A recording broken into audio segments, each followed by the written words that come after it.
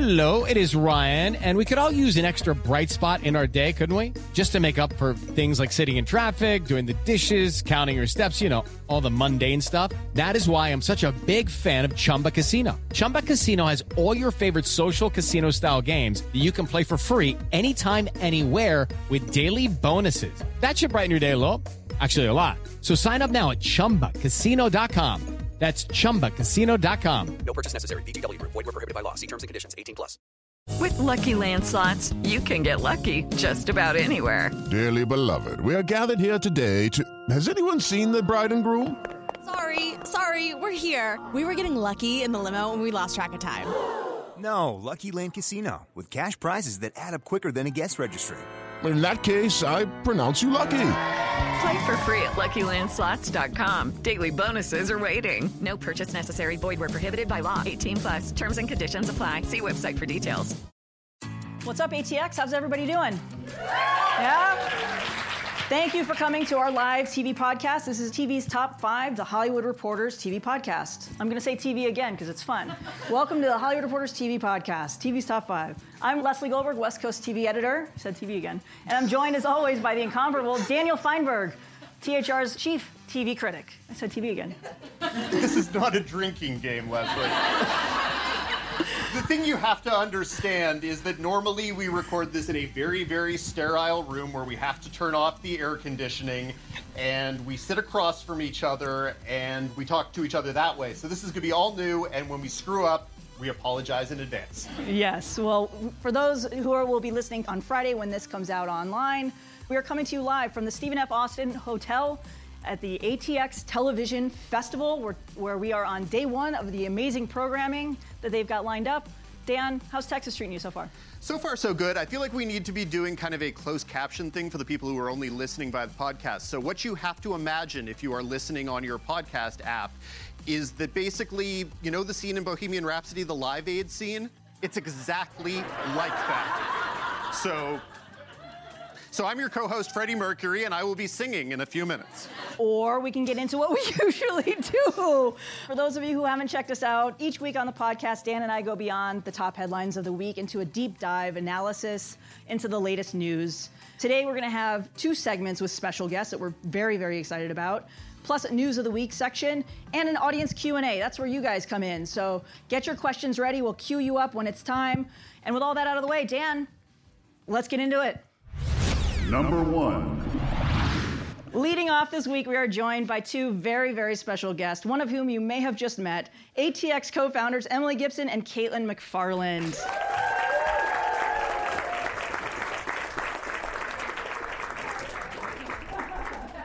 Well, we know you guys have a lot going on, so let's get right into it. First of all, tell us how this all started. I mean, this really, as you mentioned in the intro, this is born out of a love of television, but what you've put together 8 years now with this kind of a lineup and these kind of wonderful attendees, how did it start? Is it disrespectful to say unemployment? It was a little bit. I was living at home with my parents working at Anthropology, and Emily was a temp at TLC Discovery, and we needed jobs. We had a tendency to quit our jobs and go travel on a regular basis, and so we never quite got past just a certain rung of the corporate ladder. We were assistants many, many years. Which is how we met at Fox Studios, maybe 8 years before that. But I honestly was looking for a festival to work for in Austin. South by and Austin Film Festival wouldn't hire me. And so then I looked for a television festival to work for anywhere, and there didn't exist anything that we really wanted to go to. And Emily told me to write it down, and I did. And she, within a week, the internally infamous line is that she said, well, we could do this and we could do that. And then she paused and said, I just weed my way into your idea. If you want me to wee my way out, I really will. And I grabbed onto her with 2 hands and said, absolutely not. And we built an advisory board and did a Kickstarter campaign. And it really came out of fan and industry coming together, ultimately was always at the heart of it. Now, I know that in the first couple of years, I saw, obviously people on Twitter going, okay, we're in Austin for the television festival. And I didn't know what it was, didn't have a clue. People would mention queso. That sort of piqued my interest a little bit. For you guys, when do you feel like you sort of knew that you had something that... It's a very specific year, Emily. Well, I will say, when we did the first festival, we had no idea what was going to happen. And we kept telling our friends and family, hey, we're quitting our jobs again and we're going to do this thing. And all we can see was June 1st through 3rd that year. We can only see to June 3rd. And then after that, no idea. And it wasn't until when people were leaving the festival that first year that they were asking to buy badges for next year. And the panelists were saying, hey, next year I want to come back and I want to bring this cast and this show and do this thing. And Kate and I were like, we're doing this again? Wait, what? We're doing this again? We didn't plan for that. And then we did it again. And the first 3 years were very good and solid. And then year 4 was when we did the Gilmore Girls reunion. And that put us on a different sort of map in the television world. And then the reboot followed and things like that. And we knew we had something very special the first 3 years with the audience and the attendees that were coming together. And I think everyone here was very small and we all knew we were part of something special. But at that moment, we're like, oh, now we can pay ourselves salaries. So now we can keep doing this full time. I will say too, that first year, the thing that was really surprising is both on that fan and industry side, we said as a thesis that turned out to actually be true, that Friday Night Lights fans were just as rabid as Firefly fans. They just didn't have a place to go. And so doing Friday Night Lights in a parking lot and seeing, there's a very sort of internal story that had happened that we did a Friday Night Lights screening in a parking lot at the Hotel San Jose. And at the back of the parking lot, Jason Katims was watching it with his wife. And a couple came out of the hotel and said, I heard that there was just a guest of the hotel, had no idea that a television festival was happening, and was like, I hear they're screening Friday Night Lights to Jason Katims. And he was like, yeah. And she's like, okay, I have to go get my husband because our therapist told us this is what a good marriage looks like. I'll be right back. And I was like, this is a thing. Yeah. I mean, the Friday Night Lights screening, that's when it first entered my orbit. And in LA, I've never had a bigger case of FOMO than hearing that the Friday Night, and you had Connie Britton come out. That was year 2. Yeah. I mean, just all of it. I mean, putting together these reunions. I mean, Gilmore Girls, the stage was filled. 17 people. Not that we're counting, but 17 people. Can you talk about the organization process and first of all, how long it takes you to book and schedule and coordinate this kind of a festival, and specifically some of those reunions? I mean... Well, Friday Night Lights was... we built on Friday Night Lights every year, and that was very much... We learned very quickly. If the showrunner asks a cast to do something, they... will show up. And Jason Katims, the cast loves Jason Katims. And so when we went out, once we got to Jason first, asked him to do it, he said, this sounds interesting, I'll come. And then when we started going to other people, we're like, and Jason Katims is coming, they said yes immediately. And so we learned quickly that that's how you do a reunion. You have to get the creator on board first. And that built every year. Gilmore Girls took 1.5 years. And we were connected to Amy first. Stacey Oristano, who was on Bunheads, who was at Friday Night Lights, said, oh, you want to do Gilmore Girls? I know Amy, and emailed her. And Amy came on board, and then that first year, I don't think Lauren could come. Lauren actually then came 2 weeks before the festival that year 3, was like, actually, can we do the Gilmore Girls thing? I'm going to come with Peter. We'll be surprise guests for Parenthood. And I was like, you can't do this in 2 weeks. So it was a year in advance of the Gilmore Girls reunion that we had Lauren attached and Amy, and then went to Alexis. And so we announced that one really early, but it was 1.5 years in the making. And once we had the 3 girls, then the cast just kept coming. It was every day there was another cast member that was like, I can come. So we just kept bringing them all. So the long and short of that is some of them, Ugly Betty took 2 weeks. I mean, truly, and really, really 48 hours. Like Emily ran into America Ferrera, very long story, at an event and said, would you want to do an Ugly Betty reunion? She sent an email the next day. They were all signed on 48 hours later, and reps had approved it 2 weeks after that. It took us longer to coordinate this. Yes. Correct. Yes, absolutely. Correct. And then other ones like West Wing and Gilmore Girls and Felicity can take anywhere between 1.5 years and 2.5 years, just timing wise. The complications, incidentally, is that they have very complicated riders, and the negotiations were intense. Also, it's totally okay to cheer when you hear a mention of Bunheads. I'm saying that both for you guys and for the listeners at home. And Friday Night Lights. I mean, I'm biased, but come on. But we all love Friday Night Lights. It doesn't need you to clap for people to know that. But Bunheads needs love. Why would you rain on my parade? Fine, clap for Friday Night Lights too. Now, one of my favorite things about the festival is that it does have these big, everyone wants to get together to watch the stars come out for these reunions. But then there are also these kind of granular, wonky, genuinely nerdy panels. And I love those, and I mean that only as the biggest compliment. And by wonky, we mean incredible. Yes. Like this one. Because this is the only festival that would allow us to do this. So, thank you. What is for you guys the ideal mix of populist fun stuff and wonky actual industry tangible stuff? I mean, it's really 50-50.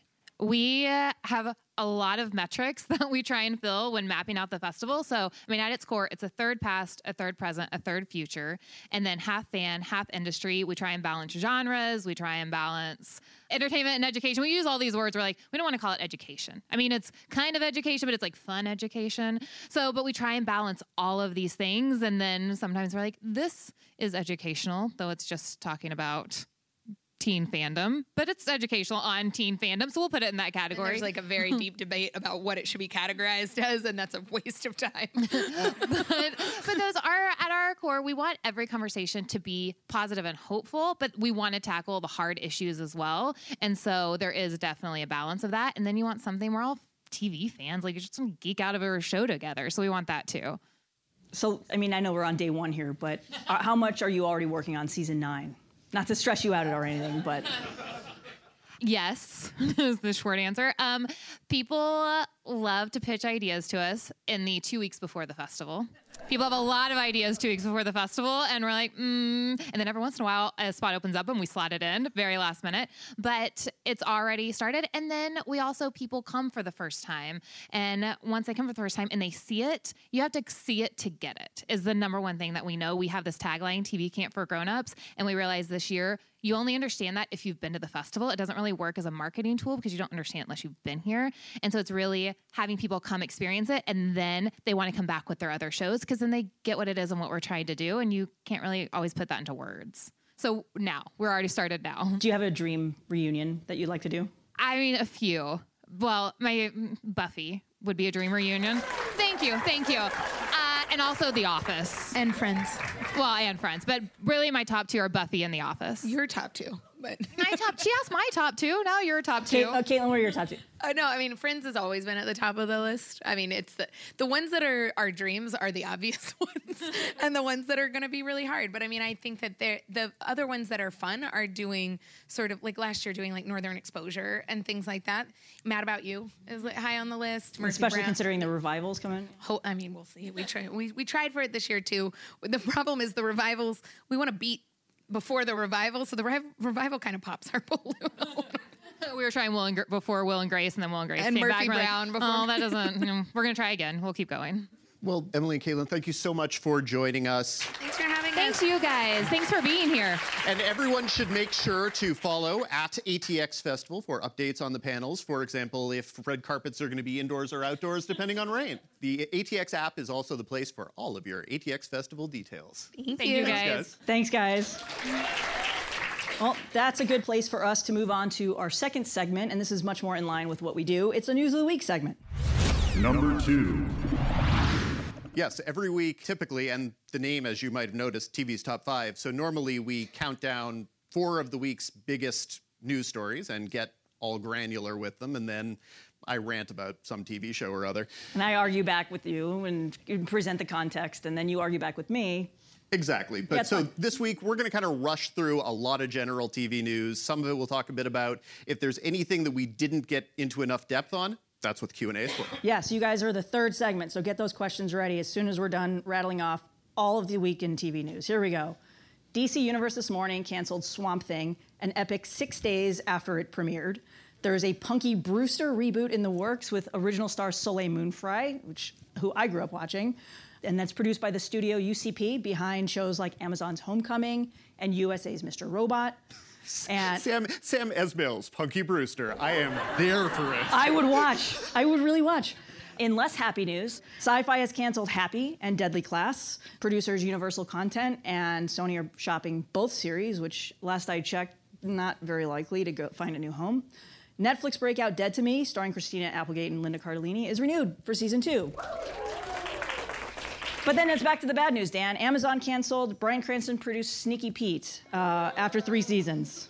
And for those of you interested, The Ranch, Ashton Kutcher said, is going to end next year after 4 seasons and an impressive 80 episodes. So a short order, but in terms of seasons, but a real big amount of content. I'm monitoring the crowd reaction here. We got definite sadness about Sneaky Pete, but much less about The Ranch. Yeah, not nary a reaction.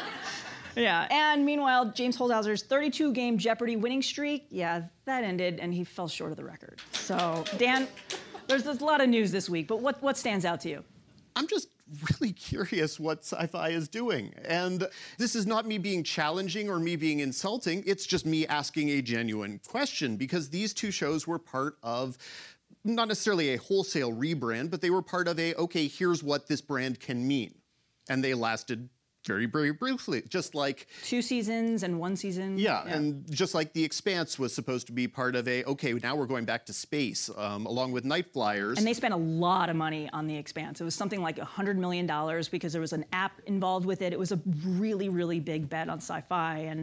And in terms of Deadly Class and Happy, this was part of a big strategy where they were really looking to say, it's in our name, Sci-Fi. Why are we not making shows that are science fiction? And they kind of doubled back down, and now both shows are gone. And these are shows that had at least some fans. I was not a fan of Deadly Class, but Happy definitely had people who really enjoyed the wackiness that show delivered. And, Sci-Fi does still have The Magicians, which people genuinely love. Surely we can get a little bit of cheering for The Magicians in here. Okay. So it's just, it becomes a kind of question as we look at their lineup and its constant changes of kind of how you build around the things that are successful and maybe how you don't. Yeah, it's really interesting. What stands out for me, to me, of the two, the Happy cancellation really stands out because that was a show that was owned, Universal Content, which we keep talking about that studio, but they have a lot going on. It's obviously owned by Comcast. They're launching a streaming service of their own. And when you own a show in-house, it makes it considerably easier to bring it back for a second season. You're not paying an expensive licensing fee. You don't have to worry about what, it had a streaming deal with Netflix. Allegedly, it's got a lot of fans. Season 1 did very well on Netflix, according to people close to the matter. But yeah, they canceled that. And then Deadly Class, that cancellation makes a little bit more sense considering it was a co-production with UCP and Sony. Anytime a show is owned by an outside studio, you have to pay a licensing fee and negotiate it. Sony is an independent studio. It's very hard to succeed as an independent studio when you don't have a network backing your show, when you don't have a natural home for your content. So it makes selling stuff a lot harder, especially in this era where it's hard to tell what a breakout hit is when you have, everything's a 0.2 in the demo is a hit and a 0.1 is a cancellation. I mean, that's, the difference is menial. So now, what do we know about the Punky Brewster hypothetical reboot other than that it's not really from Sam Esmail? I would really watch that show. Of course, we all would, because the thing is, I don't know how many of you remember what Punky Brewster was actually about. That show was dark as hell. I see one person nodding. I mean, they got locked in a refrigerator, Dan. There were things that happened on that show that were messed up and twisted, and that very easily, I can imagine the Jason Katims version of Punky Brewster. Why not? I mean, I think he's making that show this fall, right? Or Fox? What was it? Is that the sperm? The father whose sperm is used in across hundreds of patients, and he fathered a bunch of children. Spermanent vocation is what I'm calling it. You're all free to use that as you choose. No, and so the plan would not be, though, to adapt it off of the animated version that featured her with the little alien creature called Glomer. Anyone remember Glomer? Let's get some Glomer fans out here. Yeah, seriously? Wow. Once again, for the people only listening, there were 2 people who clapped for Glomer. So. But no, the reboot, first of all, it doesn't have a network, we should specify. It's being developed by UCP, and Soleil Moonfry is going to reprise her role, Punky Power 2.0. This time, she is a single mother of 3 children, much like the actress is in real life, and it's kind of her navigating life again. So that's as much as we know for now. It really feels like a test of nostalgia to me, but that's what TV sometimes is. The curious piece of it to me, not just about the premise. I mean, I'm already in. All you had to do was tell me Punky Brewster. I mean, I'm a child of the '80s. I'm here for that, no matter, even if Sam Esmail isn't doing it. But what's interesting to me is UCP is a cable-focused studio. It used to be called Universal Cable Productions, and they changed the name Universal Content because this is going to be one of the primary suppliers of content for the upcoming Comcast streaming service, which will launch next year. And Punky Brewster is, A, it's the studio's first comedy, and B, it's a multicam. So this is a shift in strategy, or an addition in strategy for this studio. So it'll be very interesting to see, if this comes together, and B, what platform is going to do that. Well, that brings us to our third topic this week. It's time for the mailbag. Number 3. Dan, this is a regular segment that we have on the podcast. For those of you in the room not familiar, If you have a question about TV, you don't understand a cancellation or a plot twist, or just want to drop us a line to say hi and say how great the Dodgers are doing this year. The Red Sox are beating up on the Royals right now, so... How many games out of first place are you guys? Well, they're wild card slots. It's okay. But anyway, you drop us an email at TV's Top 5 at thr.com. And today we're going to do this live. That's where you guys come in, the wonderful people assembled here today at ATX. As we get things started off, if there's any questions, we have one from our email, a very familiar listener. Yes, frequent listener Alan Sepinwall asks... I promise we didn't solicit this. We know that Leslie loves Friends and had the Central Perk couch at her wedding. This is a true story, incidentally. It's very cool. But does she share Dan's hatred of Seinfeld? If not, how does she feel about Dan's hatred of the other linchpin of must-see TV? I love Seinfeld. And, I think the anniversary is coming up next month. I think it's the 30th anniversary since its premiere. It was a staple. This was a show that was on when I was in college. I watched Friends, I watched Into Seinfeld, and then I watched ER. That was my Thursday. I don't understand how you don't love. What don't you love? You don't like shows about nothing, Dan? I watch plenty of shows about nothing. Trust me. Oh my God, I've heard what's on your DVR. Yes, you do. It's literally everything. That's not really. My TVR shows about everything. But my problem, as I've said several times on a podcast that I used to do with question asker Alan Sepinwall, is just sort of a feeling about, for some reason, and I love all the actors on that show, or at least the ones who haven't said unfortunate racist things in public in recent years. Fair. And I even watched Jason Alexander's DirecTV show. Did any of you guys even know that Jason Alexander had a DirecTV show? On Audience Network? Yes, on Audience Network. Don't seek it out. It was really it was horrible. But I love all the actors. For whatever reason, those particular interpretations of those personae annoyed me more than they were supposed to. Whereas in the Curb Your Enthusiasm version of it, Curb Your Enthusiasm is a show that I love. So you would think Larry David, comparable sensibilities. For some reason, though, one rubs me the right way, one rubs me the wrong way. That does not sound good. But that will be live. Edited out on the podcast. I hope not. Warts and all. But it's interesting. I actually didn't like Curb Your Enthusiasm. That wasn't a show that was for me, but I love Seinfeld. I watch it in repeats. I have some of the DVDs. Yes, I still buy DVDs. But, to me, it was super fun. Plus, baseball references and Keith Hernandez and George Steinbrenner. I was here for all of it. But Bill Buckner, rest in peace, was on Curb Your Enthusiasm and was fantastic on Curb Your Enthusiasm. It was the key to the resurrection of the Bill Buckner image was Curb Your Enthusiasm. So... all hail Bill Buckner. Deserved better than some of the headlines he got in his passing. Are there any questions coming from the audience? We have a question. Here we are. Here we go. This is my 5th ATX festival, and I like to ask the people who spend the entirety of their lives watching TV, what should we be watching that we are not watching? That is a great question. Dan, you're the That's how I found Fleabag, by the way. Okay, well, there's an easy start right there. If you have not watched Fleabag, that one is easy. There are 2 seasons, 6 episodes apiece, half-hour episodes. You can binge it in a day, basically. My parents watched it in 2 days, for heaven's sakes. So that would be an easy one. Honestly, this has been a spectacular year for kind of creator-driven half-hours that are sometimes extremely funny, but other times only, kind of funny. But I'm telling everyone as much as I possibly can to watch Rami. So that is on Hulu. It is Rami Youssef's comedy series about a 20-something Muslim guy in New Jersey living his life and observing his faith. It's a wonderful show about religion, about culture. It's tremendously specific. It's a show that really only the people making it could have made. And that's a thing that I love. Last night, I moderated a panel for Stars is America to Me. How many people watched that last year? Not enough is the answer. It was the best show of last year. It is powerful, provocative. It is a documentary series about a Chicago area public school and economic inequality, racial inequality, gender inequality, but it also has the storylines of a John Hughes movie because it's high school kids being high school kids. It is such a wonderful show and so many people didn't even know it existed. And Starz has a lot of good programming. They really do. I think a lot of people still sort of think of Starz as the network that you go to for random nudity if you aren't going to Cinemax. Fair.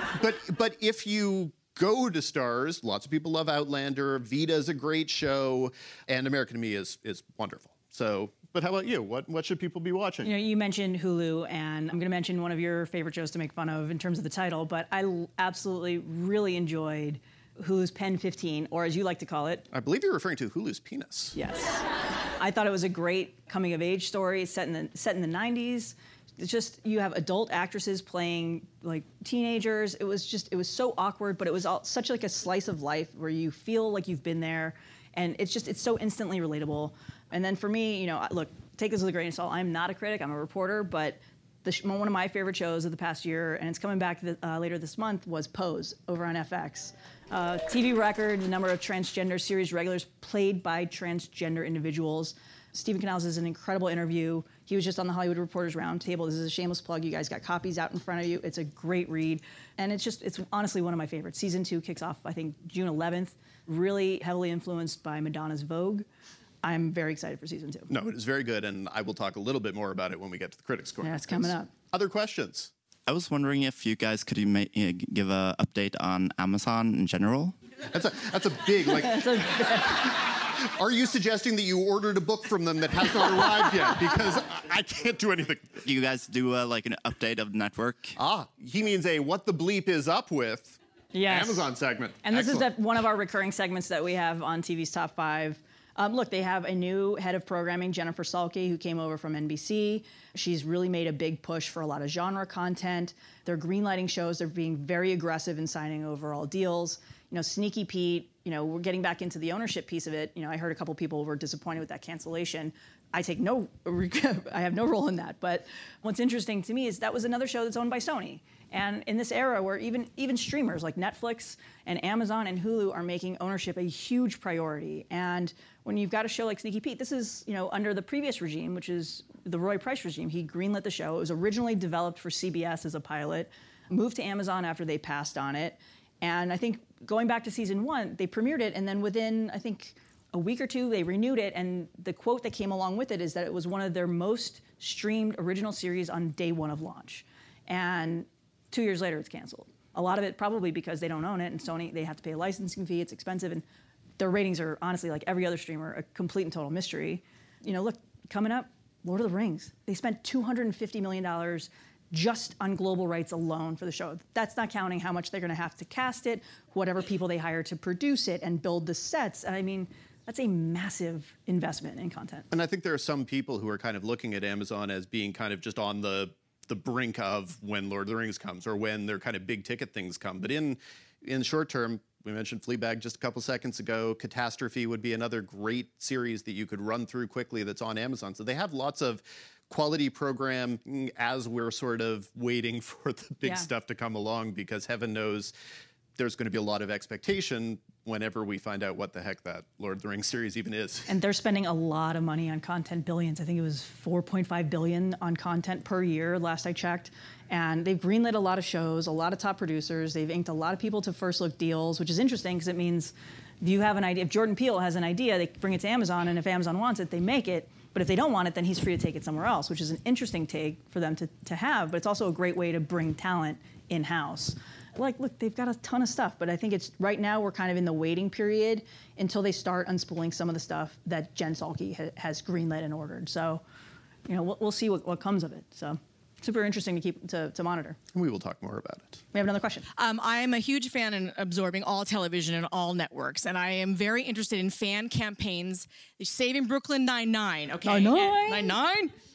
You know, timeless, and there's, you know, right now campaigns I'm very invested in, Saving One Day at a Time, and Wynonna Earp, which is a whole separate issue with, you know, studio network, and I know an issue with money, but I'm curious to see what your opinion is on the genuine success rate of fan campaigns, if you think it actually plays a factor or not in saving shows. It's a great question. It's a hard one to answer because it's really challenging to figure out when you see people talking on social media. Obviously, you know, the louder the voice, the better.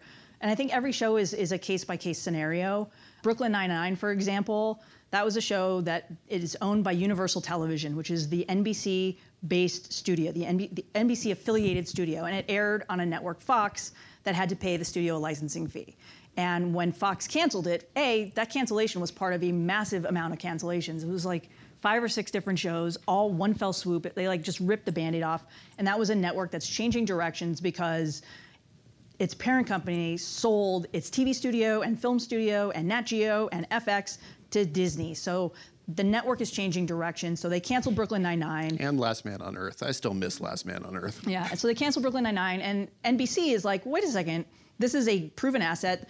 The voices in the room were very, and by in the room, I mean on social, were very loud. I mean, Lin-Manuel Miranda's tweeting. I mean, it had a massive account. But in this case, and it made a lot of sense business-wise for NBC to pick it up. They were, when you own a show, like I said, it's a lot easier to keep it going. And they probably can easier monetize it now. You add the more episodes, it helps you go into syndication, which is a completely different revenue stream. It financially incentivized them to pick it up at NBC. So other shows like Timeless, that was an incredible story. It was like canceled, twice? The first time it was revived, I think it was like a week after the cancellation. That was, again, we're talking about ownership and independent studios. Timeless is owned by Sony, independent studio. And what happened, as far as I remember from my reporting around that was a deal that Sony made with NBC, and it became a co-production. So Universal Television owned half of it, Sony owned half of it. So there was a financial stake and a financial reason for NBC to pick that up. So how much fan campaigns mean? I think it helps. I don't know that it's solely responsible for that. Dan, what do you think? Well, as a tease, we're going to talk a little bit about this in our next segment. So spoiler alert. Just get ready for that. I mean, it obviously helps because if you're a network, you want to see that there are passionate fans out there because that's all that people want to see is that it's moving the needle and that they're not just casual people who have the show on in the background. They want to see if people can mobilize. They want to see if people are going to go commit, horrible acts of vandalism to prove that they love their show. They probably don't want to see that, by the way. Yeah, no, don't do that. Don't do that. No, but if you look at the numbers, though, they're still, the number of shows rescued by Save Our Show campaigns is still significantly lower than the number of Save Our Show campaigns. And we've also reached the point at which, thanks to social media, as I always say, every show is not just somebody's favorite show, it's like 100,000, 200,000, 1 million people's favorite show, even when it's something that's ridiculous and to my mind seems awful, it has people who love it. And that makes it hard for a network to be able to distinguish between show X that has 100,000 passionate fans and the 100,000 passionate fans for another show. So Designated Survivor. Yeah, so obviously you would never want to tell fans not to be passionate and not to be fans, but it's sort of the line that goes from enthusiastic desire to entitlement that becomes where things get a little something. But be passionate, because if we're not passionate about this stuff, what are any of us doing here at this festival? So yeah, exactly. Be passionate. So, okay, we've got one last question before we move on to our next segment, where, as I said, we will discuss some of what we just discussed. First of all, to the previous question, I was the guy that initiated the Save Veronica Mars petition for season 2. And I was told directly by a member of the San Diego Film Commission, which is where Veronica Mars filmed, that the petition played an instrumental part in getting that show renewed for a second season. That's great. I remember it was a Saturday. I had the petition all printed out. There were like 4,000 signatures, and I was just about to ship it off on the following Monday when word broke over the weekend that the show had been renewed. So I never actually sent the petition off.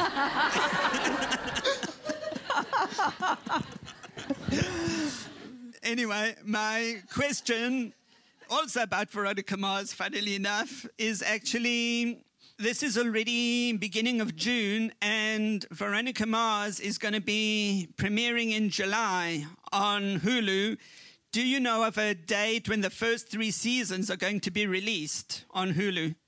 Good question. And I've asked Hulu people about that, and I think there was some point at which I casually mentioned, gee, it'd be a really good idea, and someone made it sound as if they hadn't even considered it, which was... Yeah. Well, I'm not naming any names. It was a strange conversation, though. I mean, but Veronica Mars is produced by Warner Brothers, right? Yes.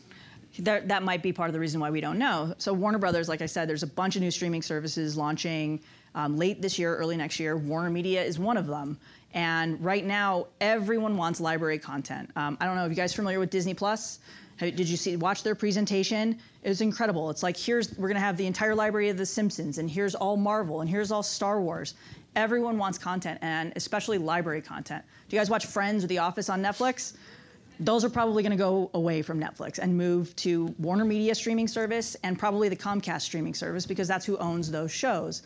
So my guess, and again, just a guess, is Warner Media is probably holding back Veronica Mars because they want to keep it for themselves. The flip side of that is Hulu would probably pay a lot of money for that content. So it's a big question and a great question to ask. Thank you. If you have a topic that you'd like to hear on future podcasts, or you want to talk baseball, please email Dan and I at tvstop5@thr.com. That's TVS, TOP, the number 5 at THR.com. Number 4. To discuss the state of NBC, we are thrilled to welcome some very special guests, Lisa Katz and Tracy Pacosta, the co-presidents of Scripted at the network. For you guys that don't know, Lisa and Tracy took over for Jennifer Salke in February after serving as heads of drama and comedy at the network, respectively.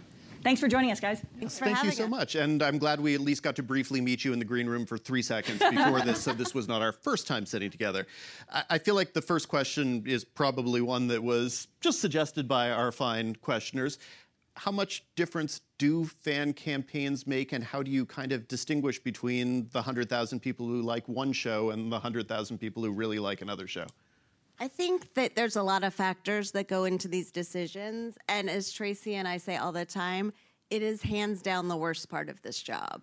Because for every show, there are so many people that work so hard for so long to make this labor of love. And you hope it connects with an audience. You hope that it hits all of the metrics you need it to. And sometimes they fall short, and we have to make that call. And I think there's a lot of factors that go into it. There's the financial component, which, you talked about. There's ratings, and we're lucky now that it's not just linear ratings, it's also delayed viewing and digital ratings, and we're able to look at it as an aggregate, so that I think, something that might get a certain number in the overnights that everyone publishes, it's a very different story 35 days later, a year later, 2 years later. And then also what our scheduling needs are, what room we have, looking at that against what a new show might bring and what that'll bring. And then passion, and it's passion internally. We are so passionate about so many of the shows, as are a lot of our colleagues, and externally. And so I think hearing from fans is super valuable, but there's so many factors. I don't think it's gonna totally tip the needle, but I think hearing from that makes you happy about this decision you're ultimately making. And with a show like Brooklyn, which was a show that clearly fits on NBC, and like Leslie was saying, is a show that the studio developed. I was at the studio at the time, so it was like a personal passion of mine to bring it back, And Andy was part of the NBC family, and Mike Schur is such a huge part of the NBC family, as with Dan Gore. It was a bit of a no-brainer for us, as much as Lisa and I were like, we need this. I mean, it was a whole company's decision to say immediately, like, let's make a deal, this makes sense. Yeah, it was like less than 48 hours. It was so quick. And that is a testament to the place that we work, but also, like, this was an easy decision. We just had to make that deal quickly. It feels to me like kind of Jericho ruined this whole thing because it gave the impression that purchasing legumes, purchasing peanuts, whatever, sending them to people, that was a way of kind of pushing the needle. What would you tell fans when their favorite show gets canceled that they want to do versus really what's not worth their effort? Well, I feel like passion is everything. And even we tell that to our departments all over the time. And it's the thing that we say the most about our jobs. Like, we have the greatest jobs. We love our jobs. And we use our voice all the time for shows that we love too. So we would never say, like, don't tell us what you love. But as far as how much that moves the needle, like you said, all of the factors have to come into play for us to be able to take something and make it our own. But we do love hearing from you, and the talent loves hearing from you as much as they love their shows. But the stars have to align for us to have something that makes sense for us. I'd also say it before it's canceled and watch it before it's canceled. Vote with your remote. Because I think a lot of times people say, "Oh, I really wanted to watch that show." I'm like, that's what we run into. So maybe while it's happening rather than after the fact. Yeah, you guys did just cancel. Not that I'm not Debbie Downer, but when you cancel 3 shows in one fell swoop, obviously you're fresh off the fall season. But I wonder, NBC has a track record of nurturing lower rated shows. Good Girls is one where you guys have expressed a lot of patience with that. It's coming back next season for I think season 3. But I mean, I wonder what separates a renewal from a cancellation when you should have a show like Abby's, right, which is from Mike Schur. Does it make a difference that he already has another show coming up? I don't necessarily think that that's what it is. It's much more about what Lisa was saying before, which is having that balance of it being a linear player for us, as well as us seeing that it performs well on an alternate platform and seeing that there's growth there and being able to say, like, does this make sense for us? And seeing that there's potential for more success with that. Look, Abby's is a show that we really loved, and Mike is an incredibly important piece of talent for us. And Natalie and Josh and all of these people are part of the NBC universe. For us, like Lisa was saying, it's one of the worst parts of our job is to have to cancel these shows, and we hope we treat people respectfully where they'll want to come back and do something else for us. Sadly, we can't keep everything around, whether it be for real estate reasons or otherwise, so we have to pick and choose what we can really bet on for the future. So that's sort of the way that we make some of those more difficult decisions. Now, one of the things that sort of TV does is something unexpected becomes a hit, and then all of the networks spend 2-3 seasons trying to chase that, usually with diminishing returns. What have you learned about what was unique and special about This Is Us, and what have you seen in the imitators that they're not getting? Yeah, and The Village was one that was, this time last year after the development season went all the way through. It's like, this is the biggest slam dunk of NBC's drama pilots.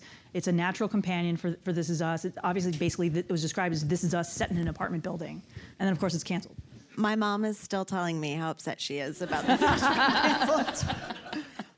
I think, This Is Us, it's hard. It's really hard to...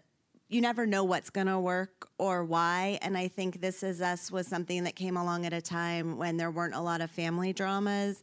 Also, I think that Dan had a really original way into doing that kind of show. And I think at the time that it premiered, not to get too deep, but it was a time where the country was looking for something maybe more hopeful, warm and fuzz. I think it was the right show at the right time by a creator who had such an amazing vision. And in the case of The Village, that was something that Mike Daniels, who's a writer that has a deal with Universal Television, came and just said, here's something I'm thinking about, and had a bunch of loose ideas and spoke so passionately about it. We're like, we absolutely have to try that. His script was beautiful, and they cast it really well, and we put it on, and it ultimately didn't resonate in the same way. And I don't know why. If I knew why, we'd have a lot more hits. But I think that, but it's something we are so glad that we did and we programmed, and we'll keep trying. I think it's just finding shows with people who have something they want to say and figuring out how to support that vision in the best way possible. And we did that for The Village. I worked for my mom, but not for everybody else. And you have Council of Dads coming up for next year, which is very much in a similar tone. And again, I think Council of Dads is something that we were developing it for 2 years. It was a book that in the wake of This Is Us, someone sent us and said this could be a great companion. We developed it with a writer, didn't get what we needed. We developed it again with Tony and Joan, who did this version and put their own spin on it and told stories about their own family through this prism of a true story. It's incredibly emotional and aspirational and character-driven, which are all brand pillars for NBC and things that we strive for. So we're very hopeful that that connects with people, but we'll keep making them. Is the sort of takeaway, though, from a situation like that where you have to kind of rewrite it and find a different approach, that maybe directly chasing This Is Us is maybe not a good idea, and that it has to come organically in a different way?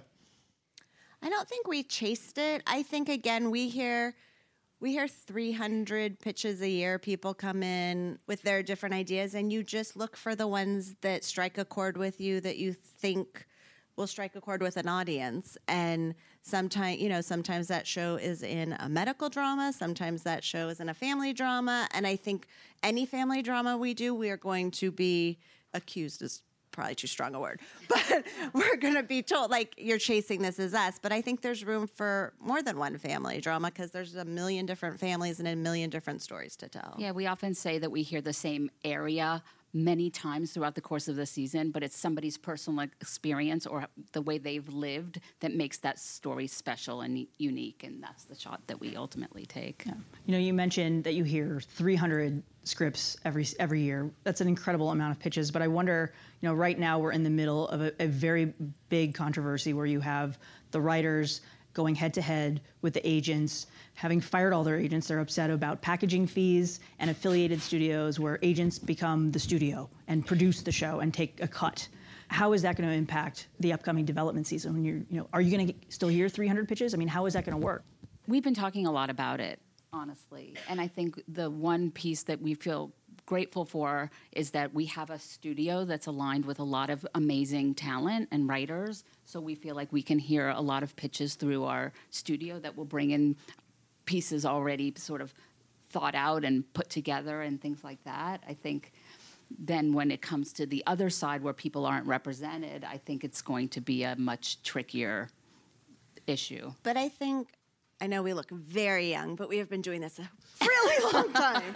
And decades of relationships that both Tracy, myself, and our teams have. And so people have been reaching out to us, and they say, if I have an idea, can I bring it in? And absolutely. And then we'll negotiate with a lawyer, and we can run it through the studio. So I think it might not come as ready fashioned, which might actually be a bonus, and we'll just see how it goes. But we just had staffing where all the new shows were staffing that we went through without agents, and it ended up okay. I think it was a little more labor intensive, but at the end of the day, all the shows are staffed. So hopefully, development will work the same way. Now, one of the questions that we've been hearing and having to answer dozens and dozens of times in the last month is, was Game of Thrones the last of its kind? Will we have another communal TV experience like that? And my answer always consistently is yes, of course we will, because again, why are we here if we don't believe that? Why, in your opinion, will the next Game of Thrones come from broadcast? Because broadcast is the best of the water cooler communal experiences. I mean, while it wasn't on NBC, The Big Bang Theory's finale proved that there is an audience for broadcast television. This Is Us is the best of the water cooler television shows. I mean, I think our reach and what we do so well is connect with audiences in a way that a lot of the alternative platforms can't, because you can binge anytime you want, and it's a much more solitary experience. What we love about developing these shows is that they can connect in a way on broadcast that makes us feel relevant, and the stories that we tell are those that have more impact or can. I mean, it's right there in the name, broad, right? Yeah. And then I think it's our responsibility and the people we work with to create characters that people have to watch, relationships people have to invest in, and stories that surprise you or something unexpected happens. So at the end of the day, people have to watch it when it's on or within a short time thereafter. 3 days, 7 days. Yeah. I mean, ideally 3 or less. But there you go. And a lot of the shows that we've been fortunate enough to develop have then lived on these alternate platforms to do really well. I mean, the Superstore, Brooklyn, The Good Place, Good Girls, SVU, like they not only do well on broadcast, but they have this life afterwards on these other platforms. Yeah. Well, that's all the questions we have for you guys. Thank you so much for being our guests on the podcast. Number 5. As always, we wrap things up with our Critics Corner segment. Dan, it's a big week ahead. This week, Big Little Lies returns for its unexpected second season. Pose and Baskets return on FX. Tales of the City returns for a new generation on Netflix. Queen Sugar is back for its 4th season on OWN. Younger, which was going to move to Paramount Network, but didn't, returns to TV Land for its 6th season. Oh, and one of my favorites, and by that I mean favorite punching bag, Designated Survivor is back for its 3rd season on Netflix. 3 seasons, 2 platforms, 2 studios, 5 showrunners. What do you got this week? If you're a regular listener, as we hope you all will continue to be, you will know that Designated Survivor has been a running joke. I don't want to say necessarily punching bag, but probably it's been a punching bag. I mean, 5 showrunners in 3 seasons. If that doesn't tell you that there's not a creative issue with the show, I don't know what does. On the other hand, it was a wonderful piece of serendipity that we would be having this live podcast a day before Designated Survivor would actually be returning, and it gave me an excuse to watch a couple episodes of the new season of Designated Survivor, and so I can report that it's actually kind of a little bit better than it was the past couple seasons. Because, as I've always said... And I should point out, though, you've watched every episode of Designated Survivor. You were really surprised when I told you that, as if you've never met me before. I'm constantly surprised that you watch everything and multiple episodes of it, and you keep... Like, how many DVR passes do you have? Many. Like 50? 100? My DVR is, like, it holds around... Does it have sweat coming off of it? Look, it holds around 175 hours of TV. It's generally at around 80% full, and I'm basically performing day-to-day triage trying to make sure it doesn't get higher than that, and that's what it is. The thing I will say about the new season of Designated Survivor is, 1, there is some swearing, so that's very exciting. You know, hey, you're on Netflix. When on Netflix, do as Netflix does. And you'll be pleased to know, the little spoiler here, the first person to swear in the new season is the president's daughter. Not Kiefer Sutherland. So I can tell that was exciting to everyone. No, it is honestly, this season focuses more on the actual politics, which is always the side of the show that interested me more than whatever Maggie Q was off doing somewhere else. And she's still there. But the first episode is largely her just being put at a desk job. And I'm like, okay, good, let's watch the politics stuff. On the other hand, if you were there for the Maggie Q version of the show, you should probably just go back and watch Nikita. It's probably available to stream somewhere. And it's actually a very good show. And you could watch that instead. And anyway, I watched 2 episodes. I cannot say with any certainty that I'm going to watch the rest of it. So wait, you're quitting Designated Survivor? I just don't know when I'm going to have time, honestly. Will you watch when there's showrunner number 6? Yes, for you. I will be there for season 4 of Designated Survivor to see how it evolves. So yeah, okay, Designated Survivor, though not the critics' pick of the week, incidentally, if anyone was worried. You mentioned Pose earlier. The new season is very good. This is it's just a special and different show that's not like anything else that's on TV. And if you haven't watched it, you really should. We just started the Emmy voting window, and if Billy Porter is not nominated for an Emmy, I will be marginally disgruntled. I will flip a table. I will be marginally disgruntled. Leslie will flip a table. It's all reasonable. It is a very good show. It's a wonderfully acted show, and you just find yourself initially thinking, if it's not a world that you're part of, you find yourself thinking, okay, I don't know this world. Am I going to care about it? And the answer is almost immediately yes. It's really a show about family and friendship and sort of people needing people, and it's... And there's a big change in season 2, right, in terms of some of the cast? Yes. The sort of gateway point of entry cisgendered white characters are largely uninvolved this season. So if for some reason you were watching Pose because of James Van Der Beek, and I don't mean that in any way to insult James Van Der Beek, who I know you love, Leslie. Do not insult the Beak. For those of you listening at home, Leslie did just raise a fist to me. This is not a fist. This is an open hand slap. No.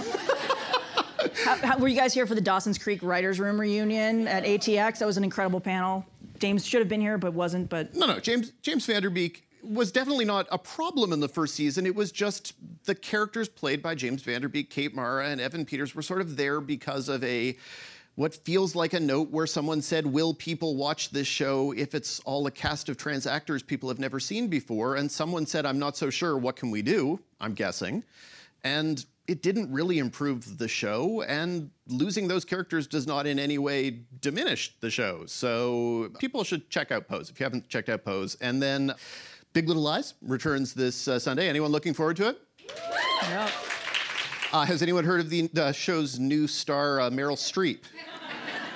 Okay, there's some... Series regular Meryl Streep. Series regular Meryl Streep. That's once again, if you ever need to see why TV is where it's at and why movies are, I don't want to say irrelevant, but frankly, secondary in the conversation, tune in on Sunday night and watch Meryl Streep acting opposite Reese Witherspoon, opposite Nicole Kidman, opposite Laura Dern, opposite Shailene Woodley, opposite Zoe Kravitz, and tell me where else you're getting that. You're not getting that anywhere.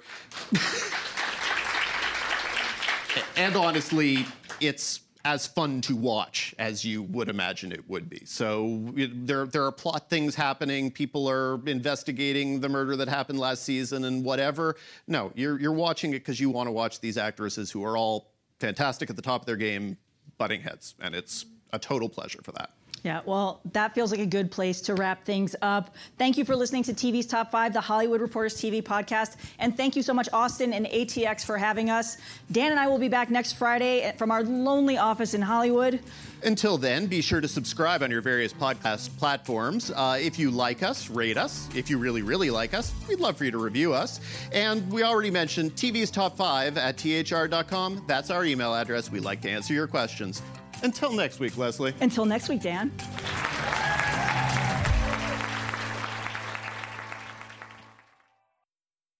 With Lucky Land Slots, you can get lucky just about anywhere. Dearly beloved, we are gathered here today to... Has anyone seen the bride and groom? Sorry, we're here. We were getting lucky in the limo and we lost track of time. No, Lucky Land Casino, with cash prizes that add up quicker than a guest registry. In that case, I pronounce you lucky. Play for free at LuckyLandSlots.com. Daily bonuses are waiting. No purchase necessary. Void where prohibited by law. 18+. Terms and conditions apply. See website for details.